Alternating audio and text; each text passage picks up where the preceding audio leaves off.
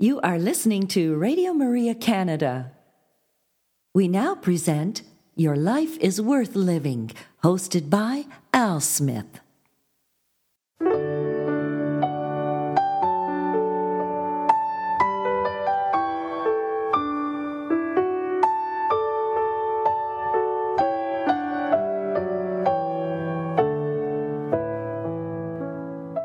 Hello, Radio Maria family, and welcome to this week's edition of Your Life is Worth Living.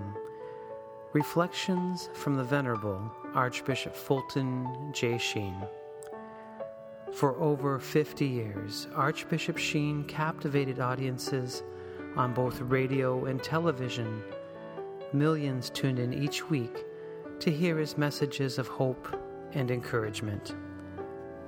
On this week's broadcast, we will share a few of those reflections with you, and so we'd encourage you to sit back and relax and enjoy one of the greatest communicators of our time, the Venerable Archbishop Fulton J. Sheen.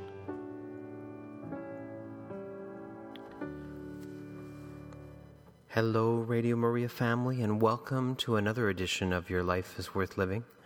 I'm your host, Al Smith, and I want to thank you for joining me for a little bit of time to learn our faith together and to be educated by a very wise and holy man, which is the Venerable Archbishop Fulton J. Sheen. Got a little bit of a summer cold, winter cold, some type of seasonal cold today. If my voice sounds a little deeper, it is because of those little bugs that fly through the air that you pick up from time to time. So I know the good Lord will see me through this little cold, but again, I pray for everyone who's under the weather this time of year. So anyway, so today's lessons will be on, of course, the catechism lesson on the Mass. It's lesson number 30 in our 50-lesson series with Bishop Sheen. And he's going to begin our program with a reflection he gave on his television series, Life is Worth Living. And it's entitled The Infinity of Littleness. And I love that analogy of littleness, becoming little, and it's something to ponder. I think the great saints knew how to become little. So anyway, I will let Bishop Sheen kind of unpackage that for us. But let's begin, as we always do, with prayer. And so in the name of the Father, and the Son, the Holy Spirit, Amen. Hail Mary, full of grace, the Lord is with thee. Blessed art thou among women, and blessed is the fruit of thy womb, Jesus. Holy Mary, Mother of God, pray for us sinners, now and at the hour of our death. Amen. Our Lady, Seat of Wisdom, pray for us. In the name of the Father, and the Son, and the Holy Spirit. Amen. Please enjoy this reflection now, entitled The Infinity of Littleness. Friends, no old people ever enter the kingdom of heaven. Now please do not be discouraged. Those of you who do not use palm olive soap, because here I'm speaking not of physical age, but rather of mental age. I mean those who are mentally old never enter the kingdom of heaven. Age is not really a question of years, it's the climate of the soul. Our divine Lord said, unless you become as a little child, you can't enter the kingdom of heaven. And if it please you then tonight, we will talk about littleness and childlikeness and humility. First of all, a law in the physical order. In order to see anything big, one must always be physically little. That is one of the reasons why a child's world is always so immense. I believe to every boy his father is the biggest man in all the world, and his uncle that is standing alongside of a window is taller than the oak tree that is beyond. Every child loves the story of Jack and the Beanstalk. And to him, beanstalks actually tower to the skies, and giants are always the creations of humility. A little boy can put himself on a broomstick, and in his imagination, it isn't long until he's clinging to the whistling mane of every wind, riding the rough savannas of the blues. And every little girl finds a doll very big, finds it a child. simply because she's little, and all the great maternal instincts come out of her. Boy will receive for Christmas some tin soldiers. They're only about 3 inches high. He puts them on the carpet, lines them up in battle array, and soon he can hear the rat-a-tat of machine guns. He can smell the smoke of battle, hear its din. The red of the carpet becomes the blood of the battlefield as poppy fields are turned into veritable aceldom of blood. It's a real war until he becomes a man. And then he sweeps away all of his little tin soldiers and all of his childhood fancies and puts them up into the attic, and the world becomes small. When he was a boy, just to walk a mile away from home was to be in another world. Because he was physically little, everything else was big. What does it mean to be a child? To be a child means to live in a nutshell. You count yourself the king of infinite space. It means to be able to nuzzle yourself in the moon, to turn pumpkins into coaches, mice into horses. It means also to be able to sit in the lap of Mother Nature and twine her tresses 1,000 willful ways to see in which fashion she will look the most beautiful. That's what it means to be a child. Now let's take that law and apply it to adults. To see any great, big truth, one must be psychologically little. That is to say, one must be humble. Now let me illustrate.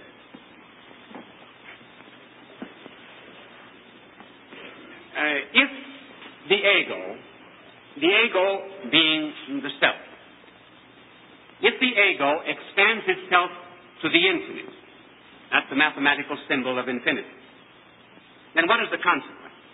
In other words, if the ego thinks it knows everything, then you have the consequence that nothing is bigger than self.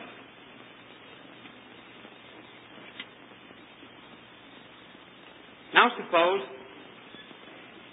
the ego does not think very much of itself and reduces itself to zero. Then what is the consequence? Then everything is bigger than self. Then the world begins to be interesting. In other words, in order to discover truth and goodness and justice and divinity itself, one must be very humble and never proud. If a box is filled with salt, it cannot be filled with pepper. And if we are filled with our own importance, then we can never be filled with anything outside of ourselves. I believe that if a man thinks he knows everything, then God cannot teach him anything. One of the great virtues is the virtue of docility. And docility means teachableness, to be able to be taught something. But if a man is proud of all that he knows and thinks he has knowledge within himself, well then there's no truth beyond him. There's not even any love beyond him. And this expansion of self into infinity is certainly not the way of science. Ever notice how very calm and passive a scientist is before nature? He just sits and looks at nature. And he awaits nature until nature tells him her laws. He does not say, I know the laws of nature and I'm going to impose my laws upon nature. In his passivity, he waits for the revelation. A beautiful symbol and analogy, incidentally, of the way man ought to be before God. As he just waits for God's will to reveal itself, it will come. He will learn. Fides ex auditu. Faith comes from hearing. It means also it comes from being a good listener. Not thinking that one has all truth within oneself. It is not the source of all law. Here's another illustration. I must learn sometime. I haven't started practicing yet. Learn how to draw men. but I will always tell you what I am drawing. I am now going to draw the sun. This is the sun. These are rays of the sun. Here is a man. See, that's my usual man. That's the only man that I can draw.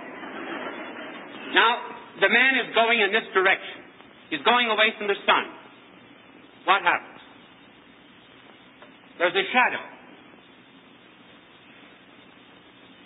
of himself.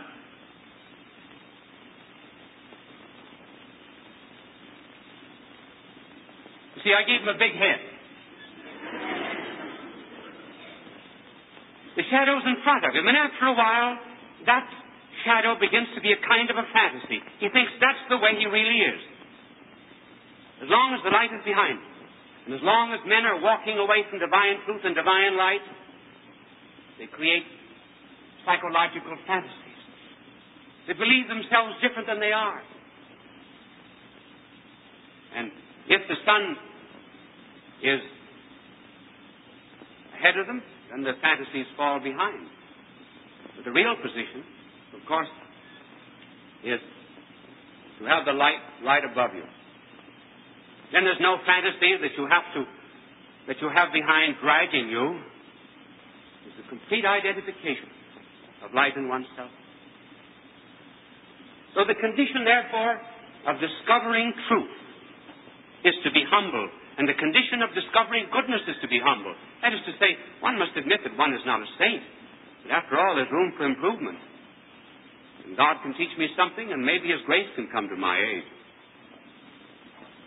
What then is this virtue of humility? Well, the virtue of humility is the virtue that tells us the truth about ourselves and makes us love our neighbor. First of all, it tells us the truth about ourselves so we never exaggerate ourselves.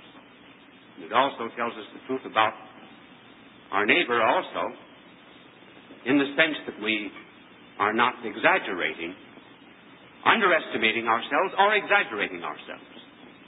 It might be well, possibly, to give you a few examples in forms of pride. I want you to notice how quickly our angel is working, cleaning backboards. You know, the reason is every angel lives in mortal dread of being knocked back to a cherub. Now, here are some forms of pride. One of the forms of pride is vanity. Another is self-criticism. I mean, criticism of others, a critical spirit. A spirit of criticism. First of all, vanity.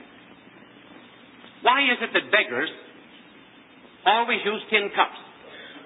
It's because they appeal to the vanity of the giver. He likes to hear the clink of the coin in the cup. And in churches, we always use flush-bottom collection baskets because people are supposed to be flush, so we use the flush. But at any rate, there's not supposed to be any pride. Then take, for example, there can be, pious fraud. There can be people who boast of the fact that they are very pious. I once heard a very interesting story about Father Vaughan. Father Vaughan was a great preacher of a generation or more ago in England. And he was on top of the London bus reading his breviary. And the breviary, as you know, is this prayer that we have to say every day. It's made up for the most part of sacred scripture. It takes about an hour a day for us to read it. Well, Father Vaughan was reading his breviary up on top of the London bus. And someone came up and saw him and said, "Look at this. Here he is, the great Father Vaughan, gets on top of a London bus, takes out his prayer book, and begins praying so that everybody can see him. He said, when I pray, I follow the injunction of Scripture. I close the door, go into my closet, and pray alone to the Father." Father Vaughan says, men get on top of a London bus and tell the world about it.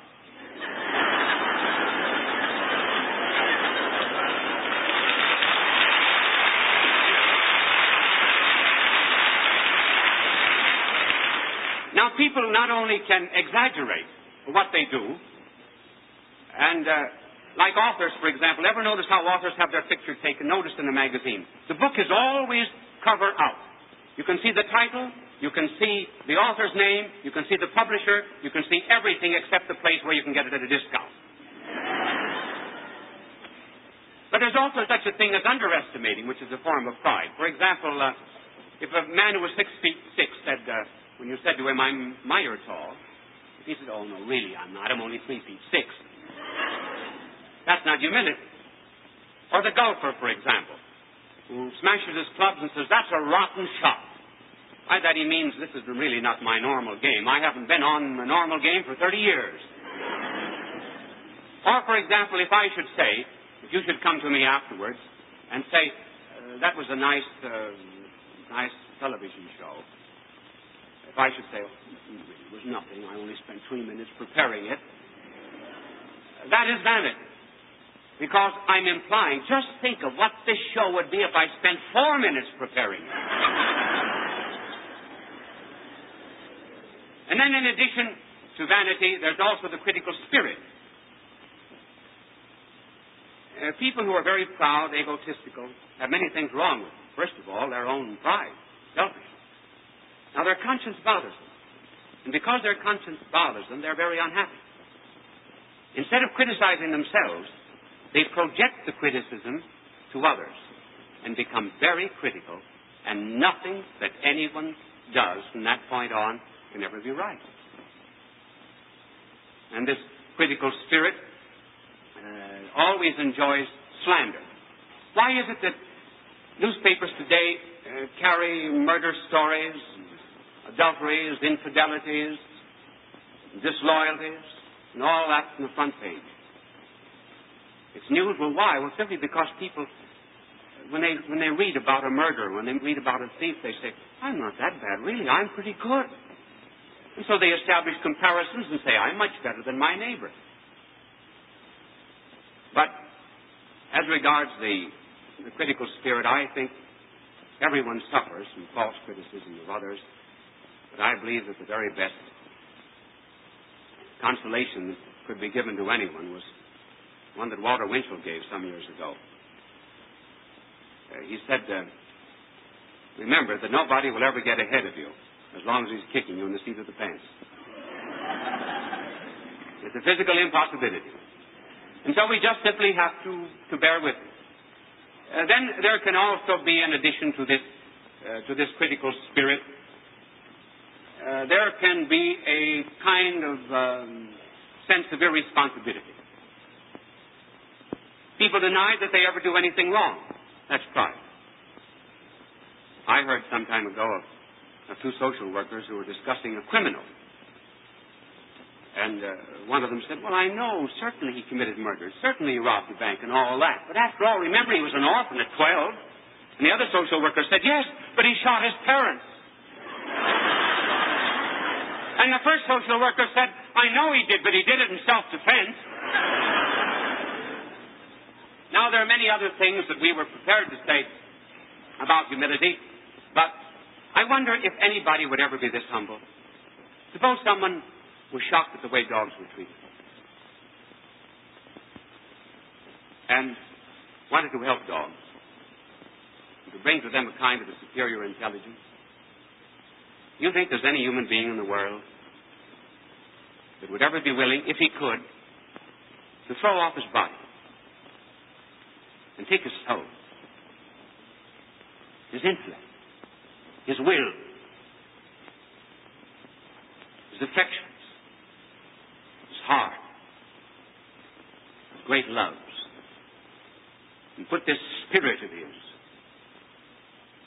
into a dog? Do you think anybody would ever be that humble? But imagine 2 more things. Suppose that when he did that, he would resolve, first of all, never to transcend the limitations of that dog organism. Though he had a mind that could scan the infinite, he would never speak, never say words, but would limit himself to a body. Though he was an artist, he would never use his paw to create. And then suppose, in addition to that, that he subjected himself always to the companionship of creatures like unto himself, to dogs. Leading their lives, sharing their trials, just in an effort to help. I do not believe there's a single man in the world that would be humble enough to do that. But that gives us some, faint analogy of something else that happened. And the analogy holds just for humility, but does not hold for the whole truth. And then it only suggests, as I said, in dimmest outline humility. Suppose now a God became man and put himself in a human organism and subjected himself to the limitations of the human organism. And though he was the Word, would only use words. Though he had an infinite mind, would nevertheless speak in parables, so that dull, tardy intellects could understand. And finally would subject himself to the companionship of other men. Slow intellects, dull, to grasp any great truth, and yet would be patient with them, would accept from them their abuses, their misunderstandings, their punishments, their cruelties, anything else. That indeed would be humiliating. If you think that it would be humiliating for a human spirit to go into the organism of an animal, what do you think it would be like for an infinite God to ever go into the form of a man? To humble himself to the form of the servant. It's that humiliation that would make a feast great where the world thought of a babe in a manger. And that's the sort of thing, too, incidentally, that gives some meaning to the poem of Francis Thompson.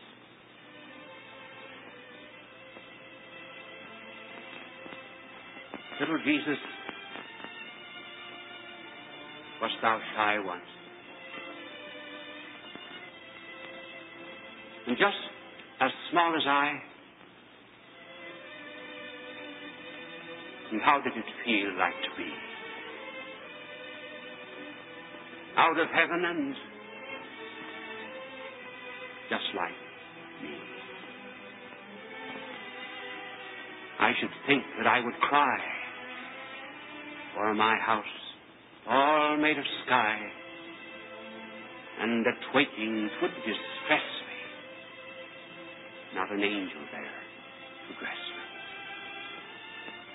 Hadst thou ever any toys, like us little girls and boys? And didst thou play with all the angels that were not too tall, with stars for marbles? Did the things play, can you see me through their wings? And did thy mother let thee spoil thy robes by playing on our soil? How nice to have them always new, 'cause in heaven 'twas quite clean blue.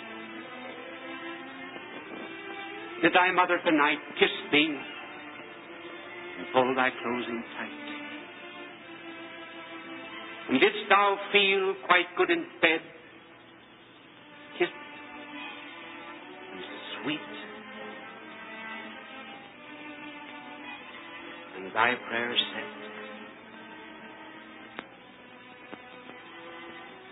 Oh, thou canst not have forgotten all, that it feels like to be small. Then take me by the hand and walk, and listen to my baby talk. God love you.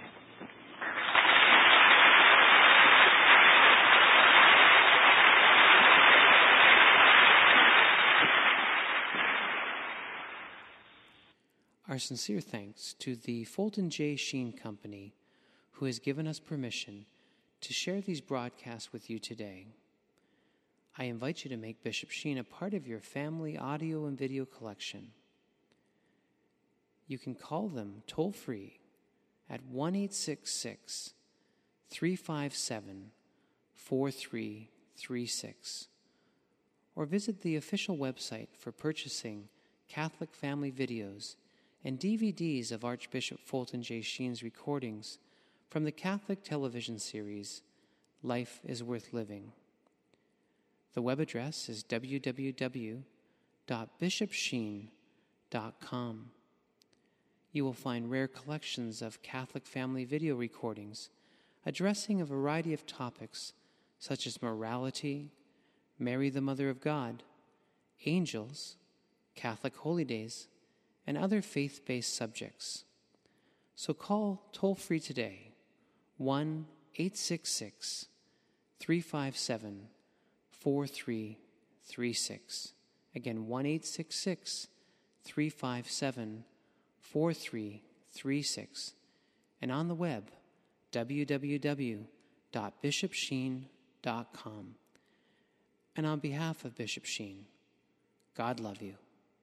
You are listening to Radio Maria Canada. We now continue with the program, Your Life is Worth Living, hosted by Al Smith. Hello, Radio Maria family, and welcome to another edition of Your Life is Worth Living. I'm your host, Al Smith, and I want to thank you for joining me for this opportunity to learn our faith together. This catechism series we've been sharing for a number of weeks now has been building upon itself as each lesson puts together another piece of the puzzle to understand the mysteries of the Catholic faith. Sometimes it takes years and years and years. I remember Pope Benedict the 16th, our good Pope Emeritus. He mentioned that he's still learning the faith even at his ripe old age. And of course, I don't think you ever will see all the treasure that is contained in the faith. And so we're just going to unpackage one of the little treasures today. And so we're on lesson number 30, and it's entitled The Mass. And so now I'll let the Venerable Archbishop Fulton J. Sheen guide us in this catechism lesson. Peace be to you. A great American patriot once said that he regretted he had only one life to give for his country. He meant that his love was greater than his sacrifice. That his life could be given only once in time and therefore could not be repeated. It is very different with the life of our Lord. Though the life was given once, it is eternally given. And it is eternally given and repeated in the sacrifice of the Mass. In this lesson, we are going to describe the Mass in terms of three of its principal parts: the offertory, the consecration, the communion. First, the offertory. This takes place when the priest offers bread and wine to God. Our blessed Lord, at that moment, if we may draw an image, is looking out from heaven saying, I cannot die again in the human nature that I took from Mary. That human nature is now glorified at the right hand of the Father, the pledge and the promise of what your human nature is to be. But I can die in you, and you can die in me. Will you therefore offer yourselves to me? I can add nothing to the sacrifice of my love except by and through you. Now we begin to offer ourselves to him under the species of bread and wine. Let me tell you how this was done in the early church. If you would have come to Mass in the early church, you would have brought some bread and wine. You also might have brought some linen, fruits, wheat, oil, wool, and other things that were needed by the religious community. that is, by the church. The priest would have taken all of these gifts, piled them up at the side of the communion rail, to distribute them to the poor after Mass. But the bread and wine which was brought, he would take some of that and use that for the offertory of the Mass. Now, we no longer bring either bread and wine, nor do we bring these other things, simply because today we live in a modern world where money is the medium of exchange. Instead of bringing bread and wine, we bring that which equivalently buys bread and wine. The important thing is that when we offer ourselves to God, we do so under the appearances of bread and wine. Why did our blessed Lord use bread and wine as the symbols of our offertory? I can immediately think of three reasons. First, in order to signify our unity with one another and in Him in the mystical body of Christ. Just as a unity of grains of wheat make bread, and just as wine is made up from many grapes, so too we who are many are one in Christ. That is the first reason.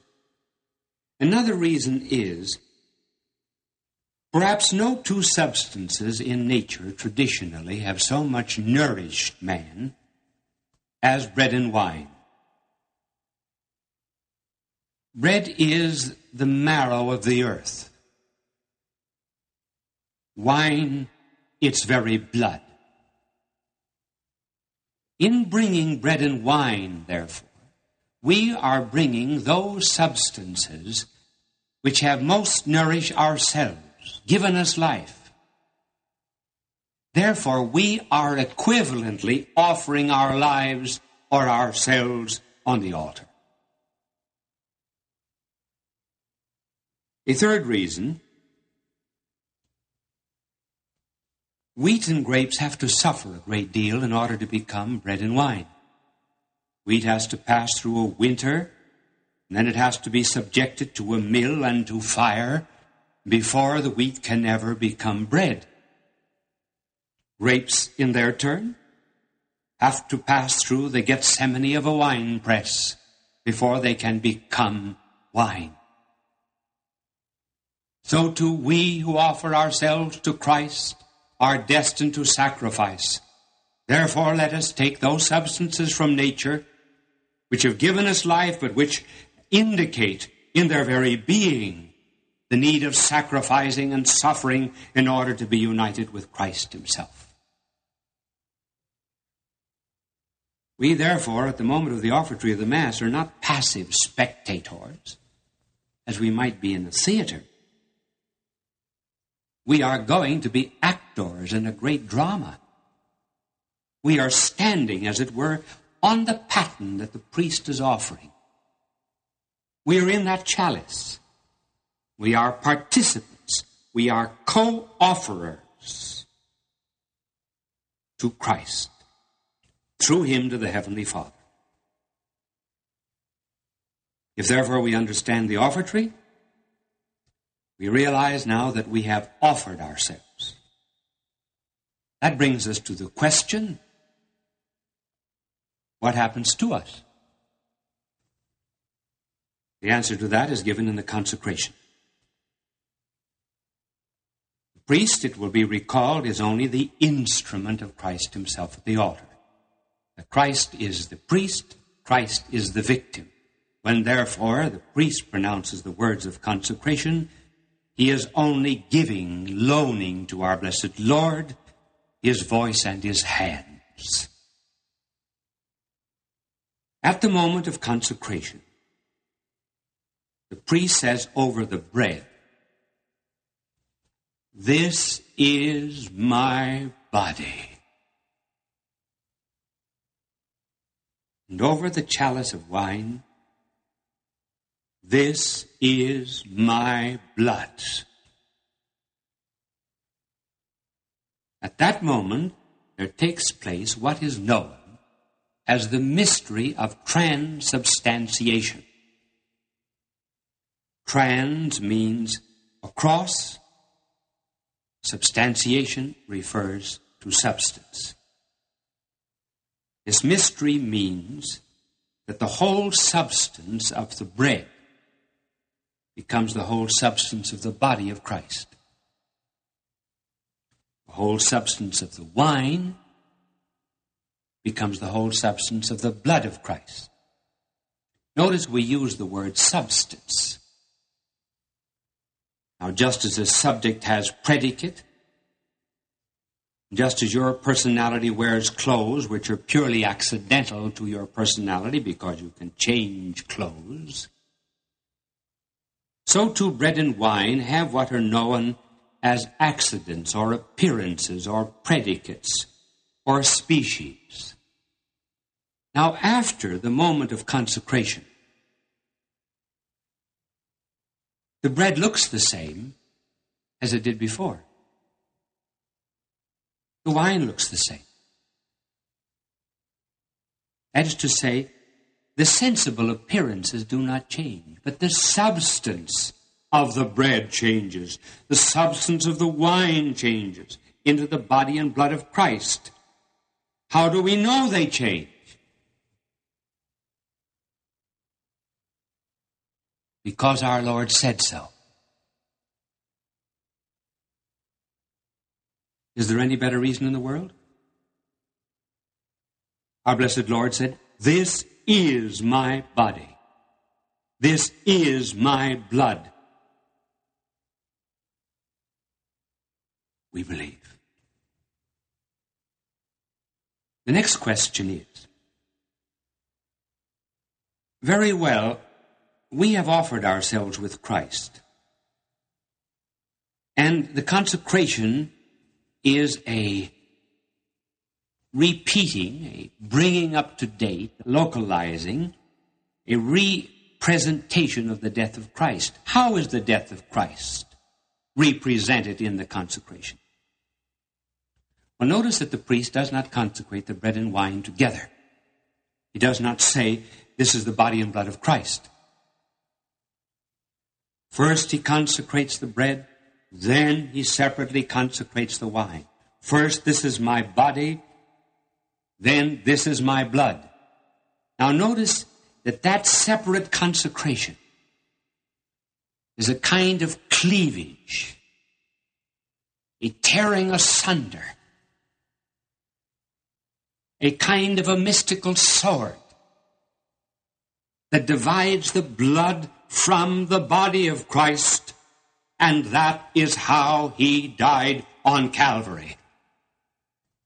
That is why the Mass is called the unbloody sacrifice of Calvary, while Calvary itself was a real separation of blood from body.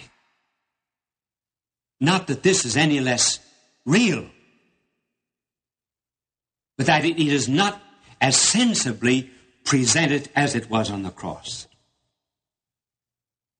But this is not the whole story of the consecration. Remember, we offered ourselves under bread and wine. See what has happened to the bread and wine? It's the body and blood of Christ. But Christ is not alone in the Mass. We are with him. What therefore happened to us? We died with Christ. The words of consecration, therefore, have a secondary meaning. The primary meaning is very clear, that we've given. This is the body and blood of Christ. Mystically divided by that separate consecration of the bread and wine, our Lord renews the sacrifice of Calvary. The vine sacrificed himself. On the cross, the vine and branches, which we are, now sacrifice themselves in the Mass. So the secondary meaning of the words of consecration is about the branches united to the vine. So we say to our Lord, really, this is my body. This is my blood. all that I am. My body, my blood, my intellect, my will, all of my desires, intentions, and motivations, all that I am substantially, are now thine. I die with thee, divinize them, transubstantiate them, change them, so that I am no longer mine but thine. Oh, the species of my life, the mere accidents, what I do in life, my peculiar duties, let them remain. They are only the appearances. But what I am in my essential relationships to thee, that make divine. I die with thee, O Christ, on Calvary. That is the consecration.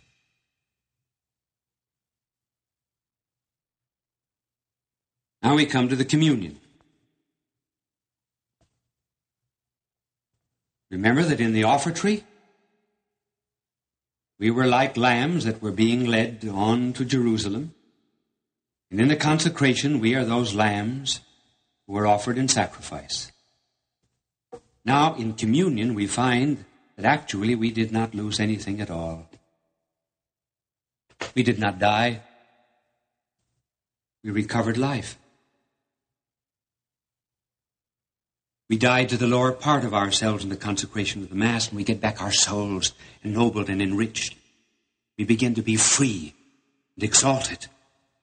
We find that our death was no more permanent than the consecration than was the death of Christ on Calvary. In Holy Communion, we surrender our humanity. We get back his divinity. We give up time. He gives us his eternity.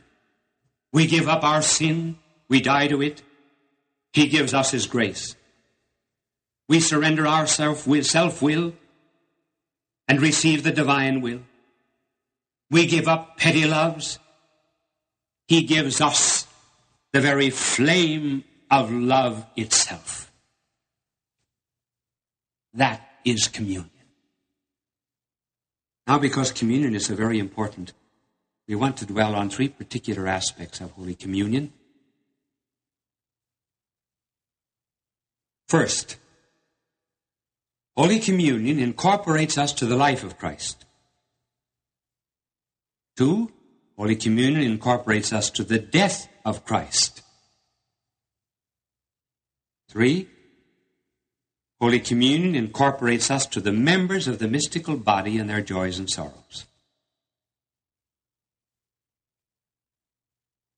First, in communion, we have unity with the life of Christ. That is to say, the whole Christ. Christ born in Bethlehem, the Christ who lived in Galilee, who taught, who suffered, died, rose from the dead, is at the right hand of the Father, and is infusing his life into his mystical body. We receive that divine life in communion. Our blessed Lord said, "He that eateth me, the same shall live by me." Actually, we do not so much receive him, as strictly speaking, he receives us. We become incorporated to him. There's a kind of a transfusion. Just in the physical order, as there is transfusion of blood or life, so too here there's a tremendous transfusion of divine life into our souls in communion. And that is why at communion we always have such a deep sense of unworthiness. And the communion prayer is, Domine non sum dignus. O Lord, I am not worthy. Is it not true that in human love, the beloved is always on the pedestal, the lover always on his knees? And so in divine love, we protest our unworthiness as we go to the communion rail to receive the divine life because we died to our lower life in the consecration. The divine lover invites us to his banquet. We poor, destitute creatures. He holds us in his embrace. Really, if our faith were strong, we would crawl on our hands and knees to the communion rail. And apropos of that life, our Lord said, "He who eats my flesh and drinks my blood lives continually in me, and I live continually in him." Secondly, communion is not only incorporation to the life of Christ, it is also incorporation to the death of Christ. Here is something that we very seldom think of. We always think of communion as a relationship of life, but as a relationship of death. St. Paul wrote to the Corinthians,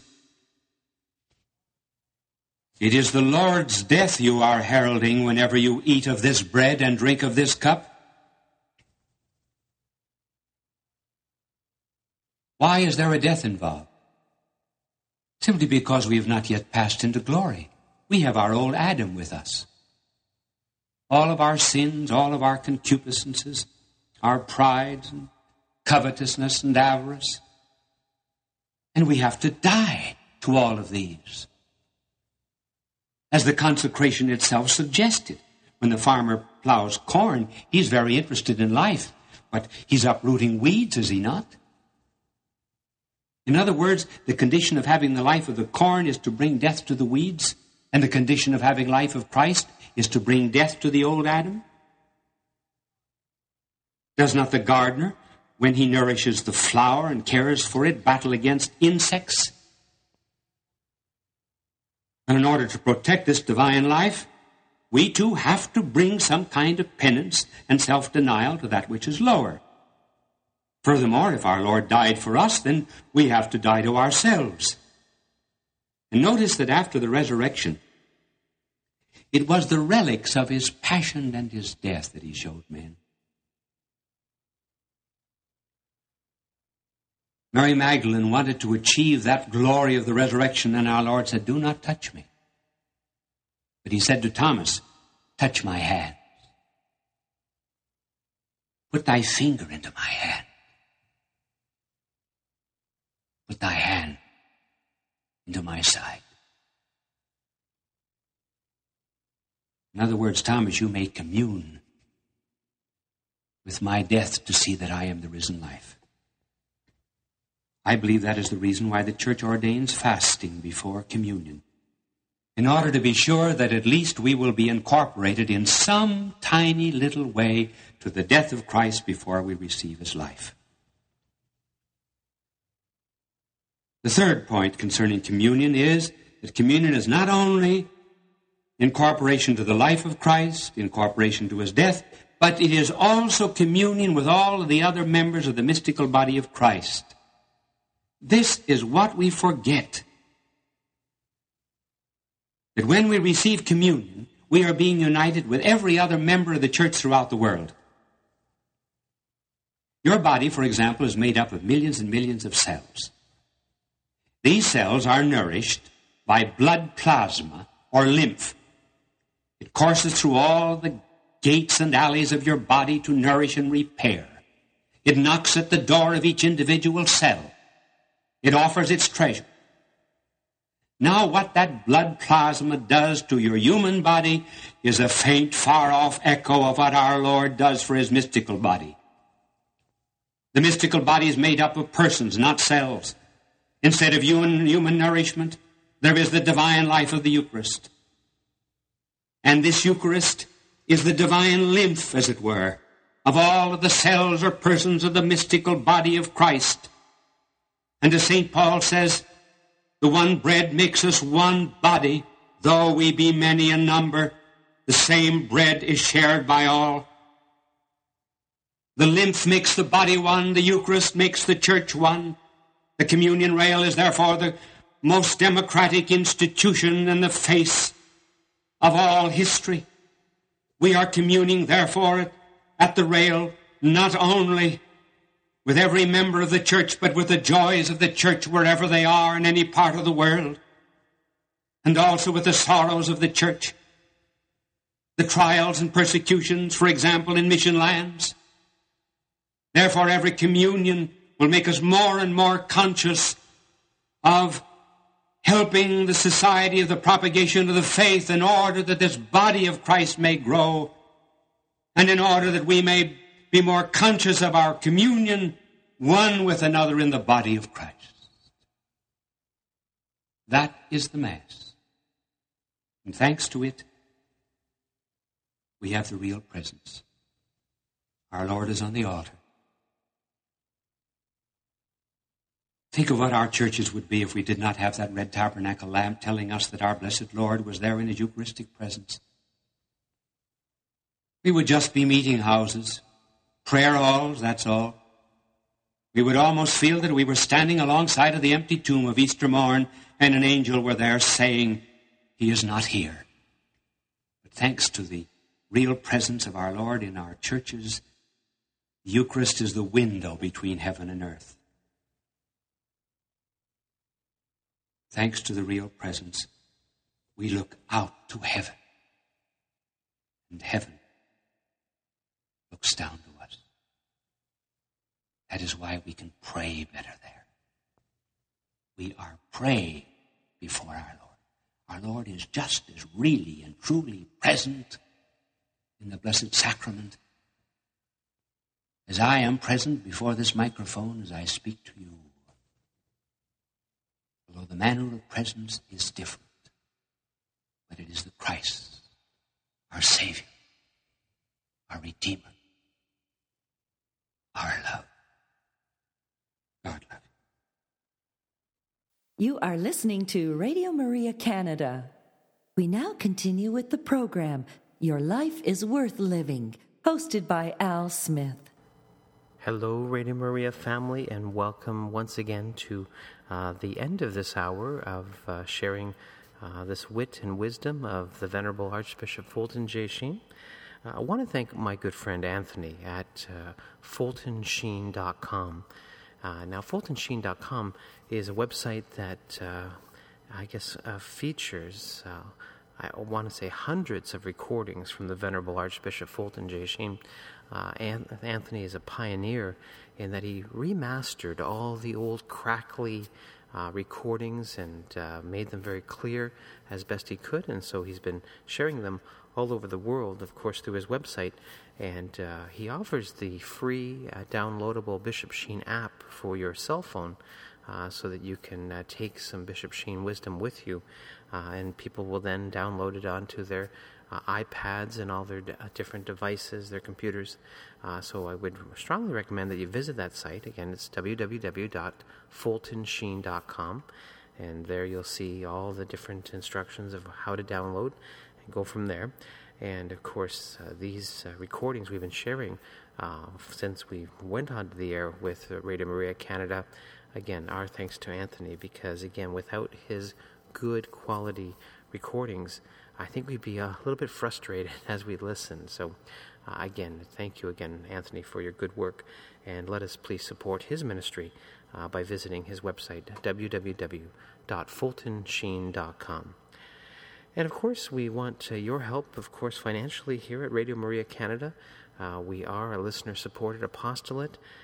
We have bills just like you. The heat hydro bill comes in every month, and so we want to keep the lights on and, of course, keep the frequency going out over the airs. And so we'd ask you to be as generous as you can. And please pray for the many volunteers here at Radio Maria, that God will continue to bless us with good health and, zeal for the mission, I'd like to say. And so until next time, may the Lord bless you and keep you. May our good Lord let his face shine upon you and be gracious to you. May the Lord look upon you kindly and bring you peace. You have been listening to Your Life is Worth Living, hosted by Al Smith, here on Radio Maria Canada.